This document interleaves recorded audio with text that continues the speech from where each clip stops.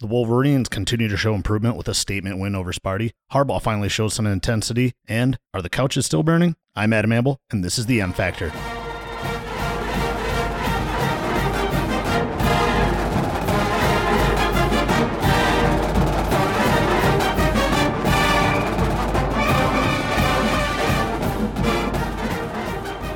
Oh, happy Week 9, Michigan fans.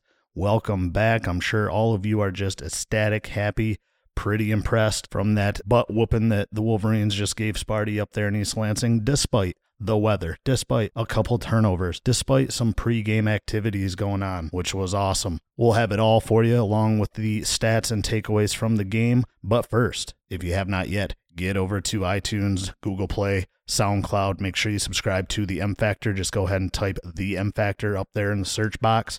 Click on it. Give us a nice little 5-star review. We really appreciate it. I've also really appreciated all you guys sharing on Facebook and Twitter and all the other social media platforms that we've really been fortunate enough for you guys to keep tuning in and keep us going. So really appreciate it, guys. Thanks a lot. So without further ado, let's get to the stats. I kind of want to run through them quickly because we have a lot to talk about today right before the off week.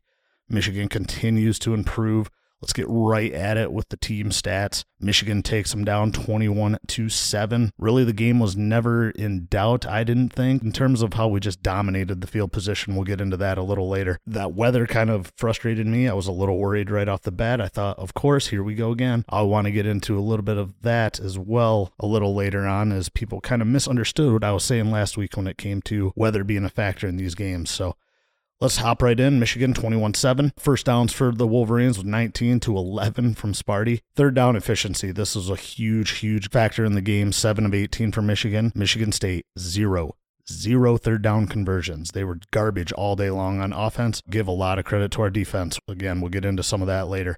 Defense was unbelievable this last weekend. Fourth down, we were 1 for 1. Sparty, 0 for 1. Nice job, Sparty. Total yards, 395-94. You guys have seen it all week long. All week, what a stat. 94 yards, not even the full length of the football field.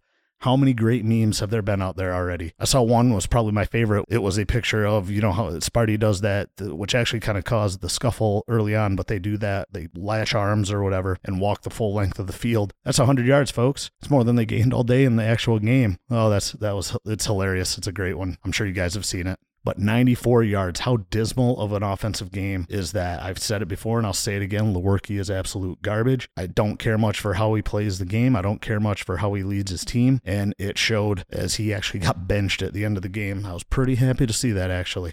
But passing completions to attempts, Michigan 14-25. That was all Shea Patterson. And it wasn't all Lewerke with the 7 of 28. 7 completions. I think Lewerke was only 5 of 25. The worst completion percentage since in like 1940s or something like that in this game. I think that's what I read. So nice job, Lewerke, but nice job, Shea Patterson again. His least efficient game of the season, but it didn't matter. And again, Higdon was just amazing on Saturday. So yards per pass, 8.5 for Michigan, 2.8 for Michigan State. But on a good note for Michigan State, 0 interceptions. Good job, Lewerke. Way to be decent at one stat anyway. Shea didn't have any interceptions either. Rushing, another just unbelievable stat. 183 for Michigan to 15 yards, folks. And this was with Scott back. Scott had been injured for a couple weeks, and he's kind of their bread and butter at running back. I know Hayward was pretty solid, but yeah, Scott with 15 yards. 15 yards on 23 attempts, guys. That's a 0.7 yards per carry. 0.7. Michigan at 3.5 against supposedly the nation's best rush defense. Well, kind of put that to bed because I saw another amazing stat on how Michigan State, when they've actually played a team that was ranked in the top 100 of rushing offenses, which was last week against Penn State, this week against Michigan, not even close to what they've allowed against some of the doormats of rushing. Like Central Michigan, I think, was ranked 123rd in rush offense. So kind of a misleading stat for the Sparty on defense in terms of their rush defense anyway. But let's see, penalties, 9 of 99 for Michigan. They did at the end of the game there. I was kind of getting a little frustrated. That last drive that Michigan State had, we had like 4 straight penalties on 4 straight plays. We had penalties, or it might have been 3 or 4. Couldn't remember, but just, you got to watch out for that. You can't let them back in the game with something stupid like that. But nonetheless, the penalties, 9 for 99 yards. It really wasn't a major factor in the game, but you got to clean it up at the end there, boys. Don't want something stupid like that to lose the game for you. The next one could have lost in the game. This was the only thing that Sparty got lucky on, if you want to say that. And again, I do think the weather was a factor for these. 2 turnovers for Michigan. The only points Sparty got on the board was off those 2 turnovers. Michigan dominated field possession all day long. All day long. I think there was only maybe 2 possessions that Michigan State started in Michigan territory. Well, guess what? One was on those fumbles. One of those was by Evans. Feel bad for the kid because you didn't see him the rest of the game, really. Had that one fumble. You're out of there, buddy. Sorry, you got to hold on to that ball like Higdon. Higdon had a great game. Higdon did have that fumble and that kind of a mishap between him and Shea Patterson, so can't really blame either one of them for that, but just, I do feel weather was a little bit of a factor in that one. But again, it didn't turn out to really hurt us anyway. Now, time of possession, this was kind of an amazing stat too. 41:03 for Michigan, 18:57 for Sparty. They could not get it going all day. They only had 11 first downs, let's not forget, and 0 for 12 on third down and 0 for 1 on fourth down. So time of possession just dominated by the Wolverines. And in my opinion, it was a dominating performance. The score doesn't really show exactly how dominating it is, and that's how this rivalry goes, right? You win in pretty much every stat. We only lost in turnovers and penalties, which are pretty big stats, I know, but at the same time, that time of possession and total yards, just unbelievable. Great job, Michigan defense. Amazing job, and good job by the Michigan offense. They had those 2 mishaps, which did hurt them, actually, as Michigan State scored on, a trick play to Lewerke. Shocker, that's how they had to score. But nonetheless, great job to the Michigan defense. And minus those 2 turnovers, I really don't have a major complaint against the Michigan offense either. The offensive line was great all game long. Higdon, great job all day long. Shea Patterson continues to impress me. So awesome job by the offense as well. With that, Michigan, like I said, comes out 21-7. And to be honest with you, this game could have been, 35-0 easily.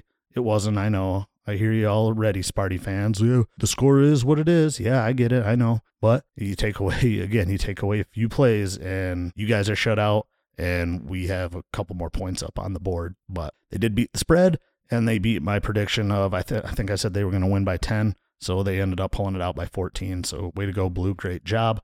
Let's roll into some of the individual stats real quick. And to be honest with you, I wouldn't say they're majorly impressive. Michigan's offense did exactly what it needed to do to get the job done to win the ball game. As I mentioned, besides those turnovers, Michigan offense played a solid game as well. So Karan Higdon, 33 carries, a career high for Higdon, 144 yards. He had a nice long 38-yard run there. Shea Patterson had 8 carries for 24 yards. Not his best rushing game, but he's a quarterback, right? He continues to impress me on that read option out of the gun. I mean, he fakes out the camera guys sometimes. We don't know where the ball is. He does a great job of pulling it when he needs to. That first drive, he kind of missed it a little bit because he ended up handing it off to Higdon when he had a wide open lane going to the right there, sweeping right, which probably would have scored him, but again, didn't matter. So yeah, Patterson was 8 carries for 24 yards. I think he was only sacked, 3 times maybe? Yeah, they listed 2 sacks on him and a couple tackles for losses, but so he was, again, elusive back there. Way to go, Shea. Let's see. Receiving for Michigan was DPJ. Of course, probably the play of the game. Everyone's seen it. The long 79-yard pass from Shea Patterson to DPJ. Breaks that tackle, goes in the end zone, does a great little pose there in the end zone, and that was huge. That pretty much blew it wide open, and you could see it on the faces of Sparty right then and there. Actually, they were kind of down all game. We'll get into that a little later because that was rather disappointing from Sparty because they've never actually impressed me. So other receivers, Grant Perry had a nice game, 3 receptions. Nico Collins continues to play solid. He has a great catch in the end zone there to open it up for us in the second quarter, and a great pass by Shea on that one. So other than that, the tight ends, both McKeon and Gentry both had 2 receptions. Eubanks had a reception, Evans had 1, and Higdon had 1. And I'm sure most of you did not notice this, but Tariq Black did get into the ball game. He did have 1 play out there, so great to see him back. Even though Nico's been doing a great job as a replacement, he'll probably still get the start, but welcome back, Tariq. But like I mentioned, not very impressive from the receiving side or really the passing yards side, as Shea was, as I mentioned, 14 of 25, 212 yards, 8.5 yards per completion. Did have a nice solid 2 touchdown passes, QBR of 62.4. Not his highest of the season, but not bad. Again, 0 INTs. He continues to help that ratio we talked about before the Notre Dame game. That ratio of TDs to INTs. keep going, Shea. You're doing great. The best part about this is he doesn't need to pass. Our offensive line is doing amazing. How improved are they? Every game they continue to improve, but how much improved are they from that Notre Dame game? I mean, it's night and day. And Higdon has, six straight games now with 100 yards? You got to give it to, of course, Higdon, because he has, like I mentioned, he has been the workhorse. I mean, 33 carries, that's ridiculous, but give it to the offensive line as well. We haven't had to pass a lot.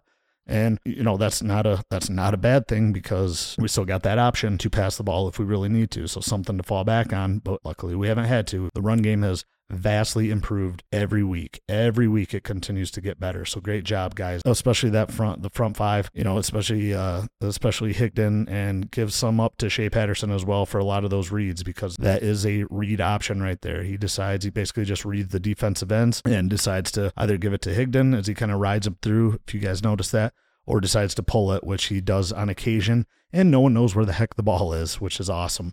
On the defensive side, as I mentioned, destructive. Just destroyed them. Just absolutely destroyed them. Barrett wouldn't even have let him into our territory if it wasn't for a couple of turnovers. So awesome job. Cannell led the team with 5 total tackles. Devin Bush and Winovich both had 4. Bush along with a sack, and Winovich had half a tackle for a loss. Payne, McCurry, Hudson all had 3 tackles. And then Uche, Owenu, Watson, Moan, and Ross rounded out with 2 tackles.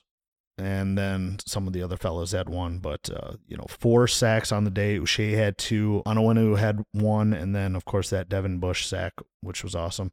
No INTs for everyone. Ambry Thomas only had 1 kick return for 5 yards, of course, because they only kicked the ball once, which is awesome.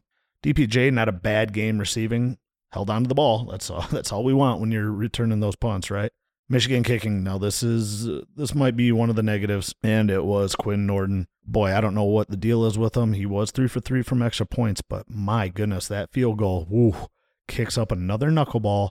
I don't know. They better work on that. They need to get his confidence back up, and luckily they got a little off week here before Penn State comes to town. Hopefully you can figure that out for a couple Saturdays from now. So overall, Michigan offense, solid as they needed to be. Michigan defense, above solid. A+ Michigan defense. Unbelievable. I was very, very surprised on first of all, how intense they came out, and then how they just owned Michigan State's offense right off the bat. Let's not forget, Lewerke was touted as being a possible Heisman candidate before the season started. I knew that was junk. I knew that was never going to happen, and you've heard me every week say how I do not like this guy.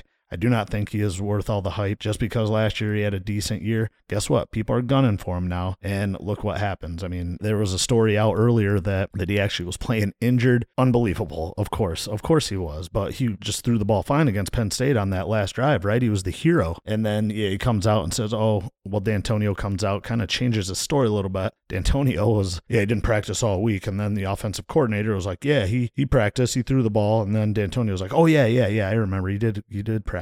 I don't know what was going on there. So I read that on M Live earlier. So that's a little goofy, but nonetheless, you got to give credit where credit is due, and that's right to the Michigan defense and that Michigan offensive line.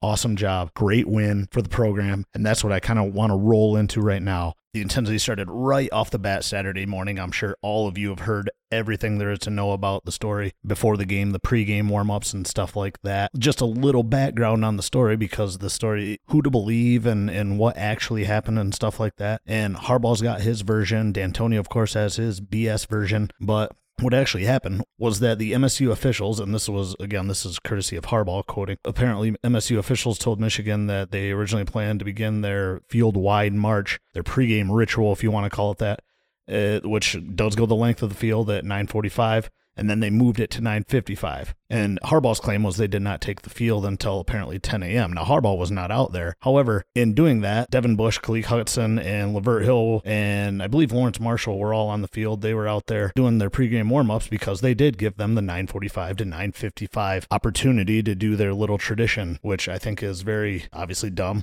It's Michigan State, so what else would I think about it? What happens is they walk the field locked in arms, and they were attempting to basically physically run over some of these guys. I believe, you probably heard it already. They knocked Lavert Hill's headphones off of him, or ripped them off him, I guess you call it, and they clotheslined a few other guys. And then Following that, Devin Bush went to the center of the field and started basically ripping up the Spartan logo, which I thought was awesome, which maybe if Sparty would actually get field turf and not natural grass, there's no reason for them to have natural grass anymore. You're playing in the Big Ten and you're not a traditional stadium. I know Penn State has natural grass, but guess what? They're a tradition stadium. There's nothing traditional about MSU or Spartan Stadium. You guys couldn't even fill the stands yet again, which is ridiculous. I know everyone's shocked. The dozens of Sparty fans decided to show up for this, apparently your biggest rival on the planet, your Super Bowl, and I was curious to see what the attendance was. I'll get back to you on that, what the actual attendance was, but it was dismal. Regardless of the weather, you got to pack that stadium. Ridiculous, Sparty. But anyway, Devin Bush was just ripping up the logo, which I thought was awesome. I don't think it was an unclassy move. This is a rivalry, folks. I'll get into that a little bit after I tell you the rest of the story. So after the game, post-game news conference, Harbaugh says it was Bush League. It was Bush League exactly what they did, and it was Bush League that D'Antonio was behind this arm-linked march down the field. And apparently he was laughing, to which D'Antonio replied on his post-game news conference that was BS. Harbaugh's claim was BS, and he says, go look at the tapes. Your Fox, go look at the tapes. You got it recorded. So what does the Fox tapes show us, folks? Oh, you guessed it. D'Antonio literally 5 yards behind. He was kind of hidden on some of the angles that the cameras were able to get, but guess what? He was back there, and he was chuckling a little bit. Weird, D'Antonio. I have no idea why D'Antonio would say that when he knows exactly what he was doing, unless he was high on something, but he knows exactly what he was doing. I don't understand that. He knew that this was on tape, and he knew he was right there. He was. I don't understand. It's clear as day that you can see him walking right behind there, and he was at least there. He does this every game, apparently. So let's get into exactly what does some of this mean, because that's really what it's all about, right? Well, first of all, what did it do? I believe it totally gave a lot of ammo and a lot of fire to the Michigan players, not only for what Sparty did, but for what Devin Bush did as well. As a captain, co-captain, he goes out there and just defaces the Spartan logo on the field, on the 50-yard line. That was, I think, it really gets your team fired up. I don't care what anyone says when you are a co-captain. A lot of people found that, unclassy BS, as D'Antonio stated, but I really think that lifted the spirits. That got the game back to the intensity that it needed to be for Michigan. That single-handedly right off the bat, because during the week, folks, I'm sure a lot of you noticed there was not a lot of jibber-jabbing going on between the two sides. Not a lot of jibber-jabbing for myself. I only talk smack on the M Factor because it's my show. But in terms of talking to my friends on the internet or in person or via social media, and to be honest with you, not a lot of Spartan jibber-jabbing either, but that's really always the case considering they always wait until after the game. Before the game, it's always, like I mentioned last week, it's always, oh yeah, we're not that good this year. You guys are going to roll us. You guys are going to roll us. And then if they do happen to win, oh my goodness, they're the best team on earth, and Michigan's terrible. Well, that's probably why you didn't get a lot of jabbering from the Sparty side. And to be honest with you, I could see it on the sideline. I'm sure a lot of you guys could see it too. Even during the game, even when the game started, they looked beat right off the bat. D'Antonio, the players, even the fans, like I mentioned, the fans didn't turn out for this game. They looked beat. There was a lot of Michigan fans there. I had a couple buddies that go to the game. I'll have to get the actual percentage on what they thought, but judging by the maze that I saw in the stands and also the crowd noise that I heard via TV, it sounded like a lot of Michigan fans there. But what Michigan fans have been kind of quiet about this week is I always, and I'm right there with you guys, always have this sense of something fluky is going to happen in this game. Something fluky that always seems to go against us. I had a lot of buddies state that they're, judging back to the question of the week last week, your least favorite game, and my buddy Beach and my buddy Strunk basically had the same game of the Desmond getting tripped up in the end zone when we were going for two, and he gets tripped up and there was no pass interference call back when Gary Moeller was our coach. But, stuff like that, the weather last year, and I mentioned it last week and got some grief for it, but the weather does play a factor, and I'll get into that a little bit because I really want to explain what I meant by that. Not that both teams don't have to play through the weather, but it does have a factor depending on what style of team that you actually have. So I'll get into that a little later, but always something fluky. The punt, obviously that's the biggest one. But I think as a Michigan fan, a lot of us just decided, just hold on. Let's wait for the game. Let's see our feelings there. Let's cheer them on. Let's be hyped. Let's party. Let's have a good time. And then let the game turn out the way it does. Shocker, right? Right off the bat, we get something like Sparty pulling a stunt like this. And then, guess what? A little weather delay. Shocker. shocker, against the supposed number one rush defense in the Big Ten. Guess what rain does for you, folks? It makes you not want to throw the ball, especially as a quarterback. I know, I used to be a quarterback. Obviously not as good as Shea Patterson, but way, way better than John Navarre. If I was a little taller, geez, I probably could have beat him out those years, but there's no way that you want to throw the ball. And don't get me wrong, I know these guys are great athletes and stuff like that, but it does have a little bit of an effect on your accuracy. And what is Shea Patterson? He is accurate. Accuracy is his number one thing, besides maybe his legs and those play fakes, I'll tell you what. So again, you kind of had that feeling of, oh, is this the kooky thing that's going to happen in this game? But it happened so early that the rest of the game was really, like I mentioned, it was never in doubt. It just didn't seem like Michigan State was ready for this game. It didn't seem like they were into it. Their fans were not into it. Their sideline was not into it. Only on a few plays, maybe the fumble by Evans, and then obviously that trickery play. Of course, like I mentioned, they had to run a trickery play in order to get a touchdown. But take those 2 plays away, and Michigan State was just down in the dumps. And I really believe that they feel that this was the turning game. The rivalry is going to go back to the way it was. The universe will be all set again. The rivalry is going to be back to where it was, where Michigan State will, of course, get their win every 4 or 5 years. But I think it goes back to Michigan dominance, and you can really see based on this game. And based on years past, too. Let's face it, Harbaugh could easily be 4-0 against this squad, minus the weather last year, like I mentioned, and minus that drop punt. So we're talking, a couple fluky things that happen. And Harbaugh is 4-0 against this squad. So don't give me any crap about Harbaugh not being able to beat his rivals. And honestly, he picked it up this game. And that's really what I wanted to go into, the second part of this little scuffle that happened at midfield and Harbaugh's reaction to it. Harbaugh, for whatever reason, has always treated the Michigan State game and Ohio State game in terms of coaching. I know as a player, he was a lot different, or so I've been told. I wasn't really watching the games back then, as I wasn't really born, or I was too young. But he just, he always preaches, take every game the same. It doesn't matter if you're playing the number one team in the country. It doesn't matter if you're playing the worst team in the country. Play every team the same.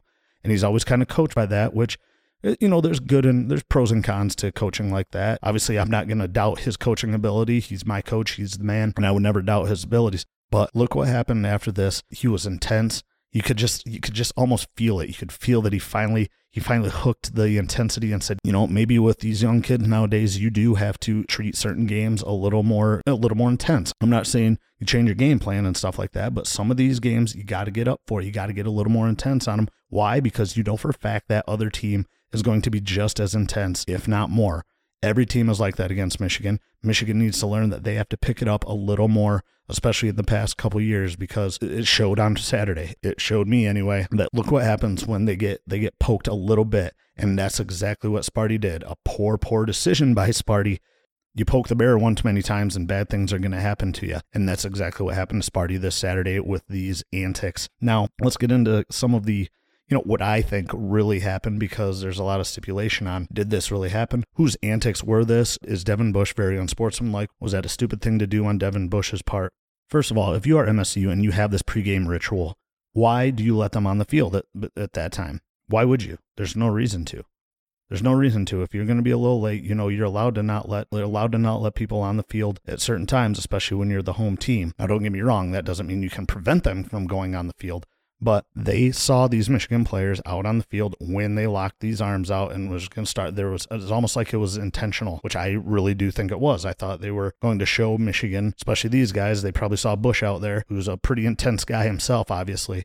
I think they were trying to show them we're not going to be knocked around. They kind of treated us like a big brother. It's honestly, it kind of downplayed. It kind of really downplayed exactly what they've been trying to prove these last couple of years, is we are no longer your little brother. Well, that's a little brother type move, and saying, you don't scare me. You don't scare me at all. Well, why would we scare you? In fact, we should be the underdog, according to you guys, right? According to you guys in the last decade of history. Apparently, that's all that there's ever been, is 10 years worth of history, right? And Sparty decides to do this. That's ridiculous. That totally downplays the fact that the point that you're trying to prove of you're no longer a little brother. Well, that's problem number one I have. Problem number two is saying that Devin Bush did a very unsportsmanlike thing, and this is coming from most Sparty fans, and some, not many, I'm going to say maybe 10% of social media or 10% of sports media when it comes to, did Devin Bush do something stupid, or was that childish and unsportsmanlike for Devin Bush? And I'm going to say absolutely not. This is a rivalry. You're going to come out and do that, guess what? I thought it was great. I thought it was amazing. One, it picked up the intensity, right? Like I mentioned earlier, it picked up the intensity with everyone. It picked up besides Sparty anyway, picked up the intensity with the fans, with the players, with the coaches, with Harbaugh, even people that weren't watching the game. They were watching that game, tuning in, who really didn't care about the outcome and were hoping that something crazy, some physical altercation would happen throughout the game, which it really didn't. Like I mentioned, Devin Bush gets flagged for an unsportsmanlike in front of it for flexing in front of his own sideline. That was kind of ridiculous. But other than that, not a lot of altercations. The refs kind of kept it in check. There were some questionable calls and then some questionable no calls. That cheap shot on Winovich, which has been playing on Twitter since Saturday, was kind of a big cheap shot. But nonetheless, this whole thing is ridiculous. And then the worst part about this is D'Antonio and how he is handling it. D'Antonio, he's lying. He lied through his teeth. I don't care much for that. It is on film. He told them to go watch the film. It's on film of him walking right behind his players. Unbelievable. I don't know what he was thinking. Like I said, I have no idea what he was thinking. And then just some of his statements on, that's BS. That's it. That's BS. He doesn't want to talk about it anymore. And then this week he comes out on his weekly press conference and just says, first of all, we're not going to talk about what happened before the game. That's it. We're done. I'll let God handle that situation, or whatever he said. I don't want to misquote him, but it was something to those effects. Again, just the non-intense type of way of handling it. He doesn't want to talk about it anymore, and I think Harbaugh still wants to talk about it. You know, he called for the athletic directors to actually get together and try to fix or figure out exactly what happened, because he's absolutely right. This could have been a bad deal. This could have been a major physical altercation. Some bad things could have happened. Some players could have got ejected. Could have ruined a season for Michigan anyway, because State's season's pretty much done. So this could have been a big, big deal, especially it puts a black eye on the conference if something bad could have happened. But I don't think anything bad really happened. I thought it was a dumb move by Sparty, good move for us, and then a great move by Devin Bush to go out there and just kind of trash the Sparty logo a little bit. And then, of course, the AD for Michigan State they went back out there and painted the logo, which was hilarious to see him out there doing that. And then it just downpoured rain for a while. So that's my take on the whole thing. I honestly, as a fan, I enjoyed it. I enjoyed it as a Michigan fan. Like I mentioned, I thought it was dumb for Sparty, but great for Michigan. And I feel this game was really the turning point of Michigan going back to dominance. And, you know, this antic basically kind of proves that they still think that we're their big brother, and we're going to prove to be their big brother for a long time to come now. I really feel that. Just like the energy coming from Michigan, I like the energy finally coming from Harbaugh in regards to this, not only this, but obviously the game results. So great job. I'm really glad to see it. You know, I'm sorry if I take too long on this, but I'm sure everyone's been talking about it. So of course I want to put my 2 cents in. So if you guys have anything else that you want to discuss about this incident and how you feel about it, what do you feel about Bush? What do you feel about Michigan State? Who's telling the truth? Go ahead. Like I mentioned, write me. This is an interactive podcast, so go ahead and write me on Facebook. I'll try to answer it next week, as we do have an off week next week. So I need some fillers for my show, since I won't be able to talk about the last week's game. Maybe we'll still be talking about Sparty, but obviously for next week's episode, I'll be able to talk a little bit of pregame for Penn State, which is going to be a huge game. Can't wait for that. Coming back to the big house, and it's going to be awesome. They did list that as a 3:45 start finally, so that'll be ESPN 3:45 in a couple weeks. I would like to get into something else I liked before the game on Saturday, and that was, I don't know if you guys ever listened to Colin Cowherd. He's the host of The Herd, but go look up Colin on 2018 Michigan versus MSU matchup. Jim Harbaugh can flat out coach clip. It is awesome. It is to a T what we think Harbaugh is, what I think Harbaugh is anyway. It is fantastic. Just go take a look at that. You can just YouTube it or Google it and take a look at that. It's about a 7-minute clip, so not too long, but go take a look at that. You'll absolutely love it, especially if you are a huge Harbaugh fan, which you better be, especially after this weekend, folks. So let's bring us to last week's question, and not a lot of varying responses when it came to name your most hated and favorite Michigan State game. Easily the most hated was the dropped punt. And I really don't know, especially amongst people my age and people younger than me, I think they just really take that one to heart, because we had that season. We've just been not good for almost a decade. Harbaugh comes in. He did lose that first game against Utah and then turns it around, and there we are ranked again against Michigan State. Michigan State comes into our house. We have them beat. Something flukish could have happened. And what happens? The absolute worst thing that could have happened. There could have been a million other outcomes, and that was the worst thing that could have happened on that particular play. And that is, the punter not only drops it, what does he do? Tries to kick it, and the ball just magically ends up into Sparty's hands. As they run it back, do we push him out of bounds? Nope. Can we tackle him? Nope. Hope for a missed field goal? Nope. He runs it in for a touchdown. That was, to me, and I was there, like I mentioned in previous episodes, I was there, but that for me was easily the worst, just the worst feeling, because I was at the stadium. The TJ Duckett one was bad, but I think for a lot of listeners that are my age or younger, and maybe just slightly older listeners, that's one for them. Now, for some of the older guys, sorry to call you guys out, but you know who you are. They really bring up that Desmond Howard one, that trip in the end zone with Gary Moeller as coach. And that one to me obviously wasn't very heartbreaking because I don't remember it that much. I've seen it played over and over many times, but for a lot of them, that had to be rough on them. They probably felt the exact same way that we felt, maybe a little less worse, considering Gary Moeller and Michigan was actually, like I mentioned, they were good back then. Gary Moeller was a great coach. He could have been one of our best coaches ever if he wouldn't have gotten canned for them off the field issues. But Gary Moeller, unbelievable coach. He had a great record. He had one of the best winning percentages out of any head coach at Michigan. But again, I think he only coached, 3 years or something like that. And he had some off-the-field issues that Michigan had to let him go. But those were the main two, or pardon me, those were the main three. Was the Duckett, obviously the bobbled punt for the touchdown, and then the trip in the end zone of Desmond Howard. Basically, it wasn't even a trip, it was more of a tackle. But nonetheless, some of the favorites, a lot of them were the same as well. My buddy Mattern actually brought up a different time. His most hated moments were the entire Rich Rod Hoke eras. He said he watched basically every game and doesn't really recall any major thing throughout those years, which is 2008 to 2014. He said the Brady Hoke era really upset him simply because, and I have to agree with this, because Brady Hoke had so much talent and then just couldn't really do anything with those teams. So great call on that one, Mattern. Hopefully my buddy Mattern there will get his own, has his own blog or starts his own podcast, because he's a really talented writer and a really talented guy on this stuff. So thanks for that, a little tidbit there, Mattern. But let's get back to some of the positives. Some of the favorites were that Chad Henne to Manningham pass for the win, the Braylon Edwards game, who Henne was also the quarterback at that one too, so that's pretty cool. And those were the ones that people really, really remembered. And again, a lot of people my age answered back and discussed it with me, so a lot of the older crowd really were more fixated on the worst game and not the best game that they can remember. But nonetheless, it was a fun question. I'm glad you guys had a good time with it.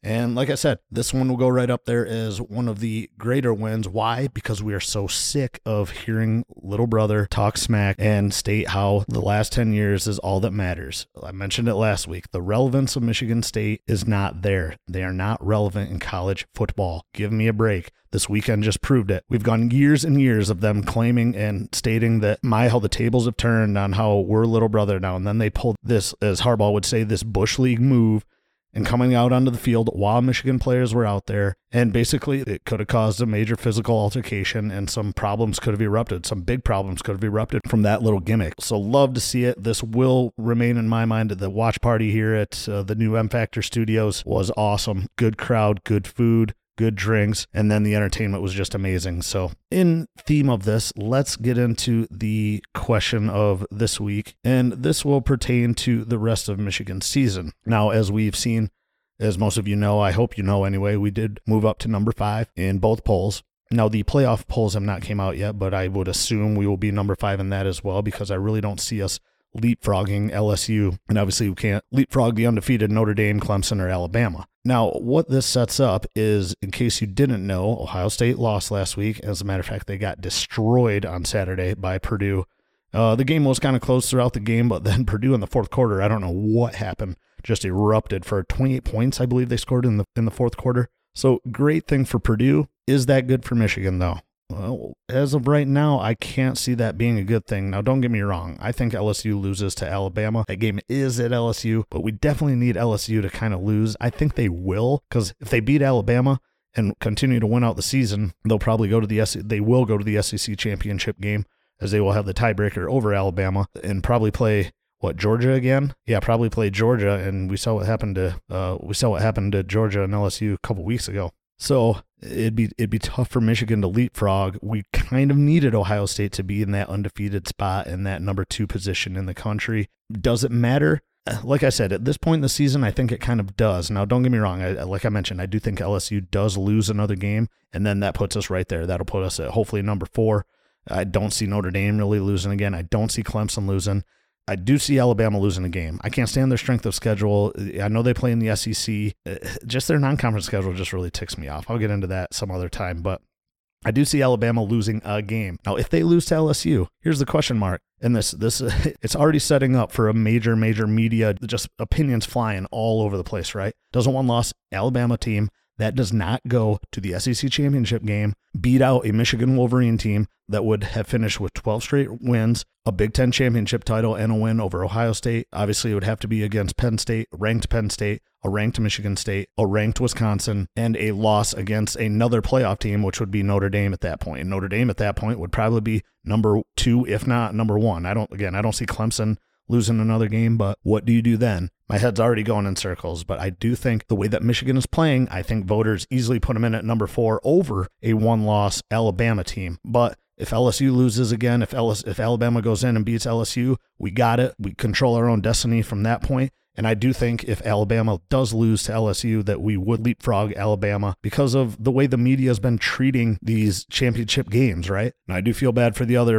some of the other Power 5 conferences. Pac-12 get no one in this year. The Big 12 will get no one in this year, even though Texas is kind of creeping as a one-loss team. But they do have that bad loss to Maryland, and that's probably going to keep them out of it, especially with the schedule they kind of play now. The Big 12's kind of turning out to be garbage this year because they play no defense. Shocker. But yeah, I can see Michigan definitely leapfrogging an Alabama team if Alabama ends up losing to LSU and does not go to the SEC championship, which is kind of encouraging, but got to take care of business, right? We still got Penn State. We still got Rutgers. We still got Indiana. We still got that big one down in Columbus. Boy, that one will be huge. It'll be monstrous because I think if both teams are with one loss, the winner of that game, hopefully will probably go on to win the Big Ten championship because, like I mentioned before, the West is garbage. We proved that against Wisconsin. If Northwestern is their best team, so be it. Northwestern would deserve it because they played everyone tough. They even beat Michigan State, which isn't a big feat, but let's not forget about Iowa over there, who is our arch nemesis of the West. Like I mentioned last week, we are 1-5 against them in our last 6 meetings. Woo. So hopefully we don't have to look at them, but that's kind of looking too far ahead. Let's worry about Penn State. So sorry, I kind of veered off the question. I just wanted to give a little background on what's going on. I just want to ask, what are your opinions on your top 4 teams in the country? Give us based on how they're playing right now. I don't even care about their records per se. You can bring in a number. I don't care, a team that's not even ranked if you want to, but based on how they're playing right now and based on this time of the season, who do you feel are your top 4? Because those playoff rankings will be coming out in the upcoming weeks, and we're going to need to know. And obviously, we're all going to have opinions. I know I will, because I'm going to give you them right now. Right now, I do feel that Michigan could match up with Alabama. I know that's biased, and I can almost hear the gasp for air right now. And of course, Adam, he's so biased towards Michigan. Of course I am. But based on how they're playing right now, I just see them, and don't get me wrong, I know Alabama's just rolling over people, but they haven't played anyone yet. They just really haven't played anyone that's really impressed me. Michigan, 1 bad quarter all season long. 1 bad quarter. You can say the Northwestern game because they didn't start that bad. I think Northwestern was just on fire, and like I mentioned, maybe Northwestern is actually a little better than we think, but there's no way that I feel that Alabama's strength of schedule is anything close to Michigan's this year. They schedule garbage in their non-conference. It's always at home. It's never on the road. Michigan goes at Notre Dame, first game of the season, and Notre Dame was really good last year. Don't forget, they almost beat Georgia, and Georgia played in the national championship game. I think they lost by 2 or 1 to Georgia last year. Returned a lot of people. We had to play them in South Bend, first game of the season, and we play 1 bad quarter, and we still had a chance to win that game. So all season, 1 bad quarter, and it was the first quarter. What are the odds? The first quarter of the season, we have played bad. We have played and improved every quarter since, and I will say that even in the Northwestern game because we had to play with a little adversity, right? And I thought those were very exciting quarters. Like I said, I don't think we were playing that bad. I just think Northwestern was playing out of their minds, and all of a sudden Michigan decided to play a lot better football than Northwestern, and it just shows you what type of talent we have on the squad. So that's my question, really. I want to hear your guys' top 4. My top 4 in this order would probably be, at the present time, would probably be Clemson, Michigan, Alabama, Notre Dame. I think we play Notre Dame again. I think we beat them. I think we play Notre Dame at home. We beat them handily, especially the way everyone's playing right now. That's all I'm saying. At this point in the season and how we're playing, I can't go against Michigan as being a 4 or 5 or 6. I got to go with them being the top 2 right now because I think they would go to the national championship game if the playoffs started today. So let me know your guys' opinion. Again, write them on Facebook. Just talk to me in person. You can text me. You can email me. I don't care. I'll try to mention it on next week's show because we'll have a lot of open time to talk about this stuff on next week's episode. So let me hear them. I can't wait. And we'll dissect your top 4, as I'm sure you already have done to mine. So without further ado, let's get into this week's rival annoyance. So this week's rival annoyance comes from Sparty fans yet again, and it really alludes to something that I stated last week about blaming last year's loss on the weather. Now, I didn't really blame the loss on the weather. I said it was something flukish, and I really want to dive into that because it kind of upset me because it made me sound pretty shallow about just blaming the weather and that I didn't realize, both teams have to play in the weather. That's not what I'm saying. What I was saying, however, is that the weather does affect teams differently. Let me tell you this. Michigan's run game last year, dismal, correct? Their offensive line, dismal, not very good. And did we have a quarterback to fall back on? Nope. Tell me what happened.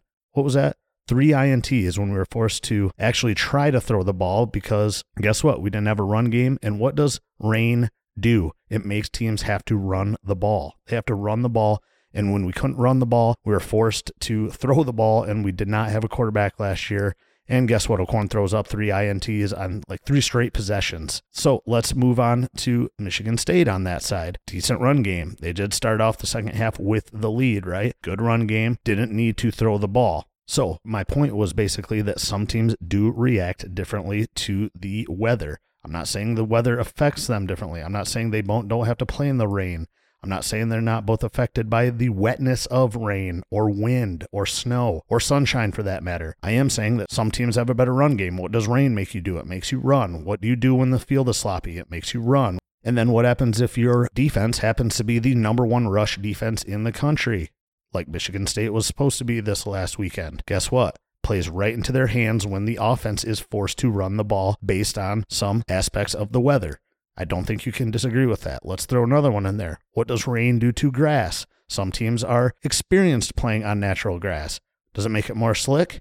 Absolutely. Does it tear it up? Absolutely. Does it make people trip who aren't used to running on wet grass? Absolutely. Like I said, these guys are killer athletes, and anytime you can take away a fraction of a second or a point away from the advantage, then it does have an effect on the game and how the game is played. Sometimes it forces teams to play to their strengths, and other times it forces a team to play to its weaknesses, or it forces a team to play into the other team's strengths like it normally does for Michigan State. Like I said, Michigan last year couldn't run the ball. They were forced to run the ball.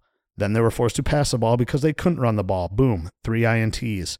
This year, look what happened after it rained. Now, I'm not going to blame it all on the rain, but I will blame it on kind of the crappy field, especially the Higdon-Shea Patterson kind of mishap in which Higdon did kind of trip there, and it was not a very clean exchange, obviously. Evans' fumble, I'm not really sure what happened there, but it did have an effect on the game. I want everyone to know that because simply stating that, Michigan State gets lucky with the weather, that's not what I'm saying. I'm saying the weather favors them, especially when they're playing Michigan, based on how they play the game. It does affect them. So that was kind of my annoyance last week on how people kind of misunderstood, especially Sparty fans misunderstood, kind of got some grief for it. So hopefully this clears it up, but I don't really care now because we won the game and it was raining and the weather was bad and it didn't matter because Michigan State looked awful and Michigan looked great. So that was my annoyance of last week.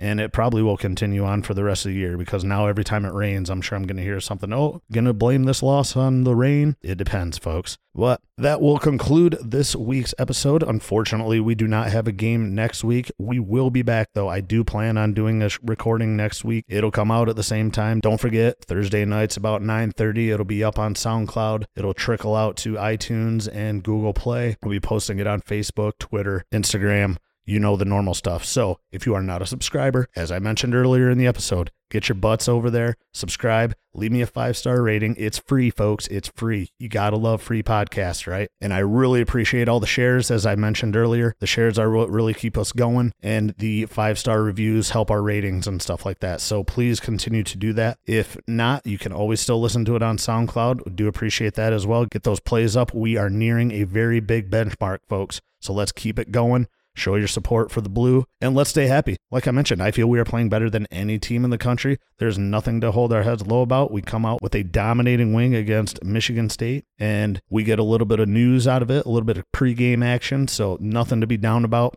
Have a great week, folks. I know it's going to be a little boring next Saturday, but tune in. Maybe we'll see Purdue blow out Michigan State. So that'll be a good game. But nonetheless, let's continue to get better. Let's pray for a good week of practice. So get out there. I expect everyone to be wearing their maize and blue this Saturday, regardless of no game. Show your support. And who knows, maybe at some point we'll have some The M Factor merchandise for sale here, or I'll just give it away. Who knows? I'm not doing this to make cash. I'm just enjoying bringing this stuff to you guys every week. Been a really good time, and it's even better when we win, right? So go blue. Have a great weekend, folks. I'm Adam Amble, and this is The M Factor.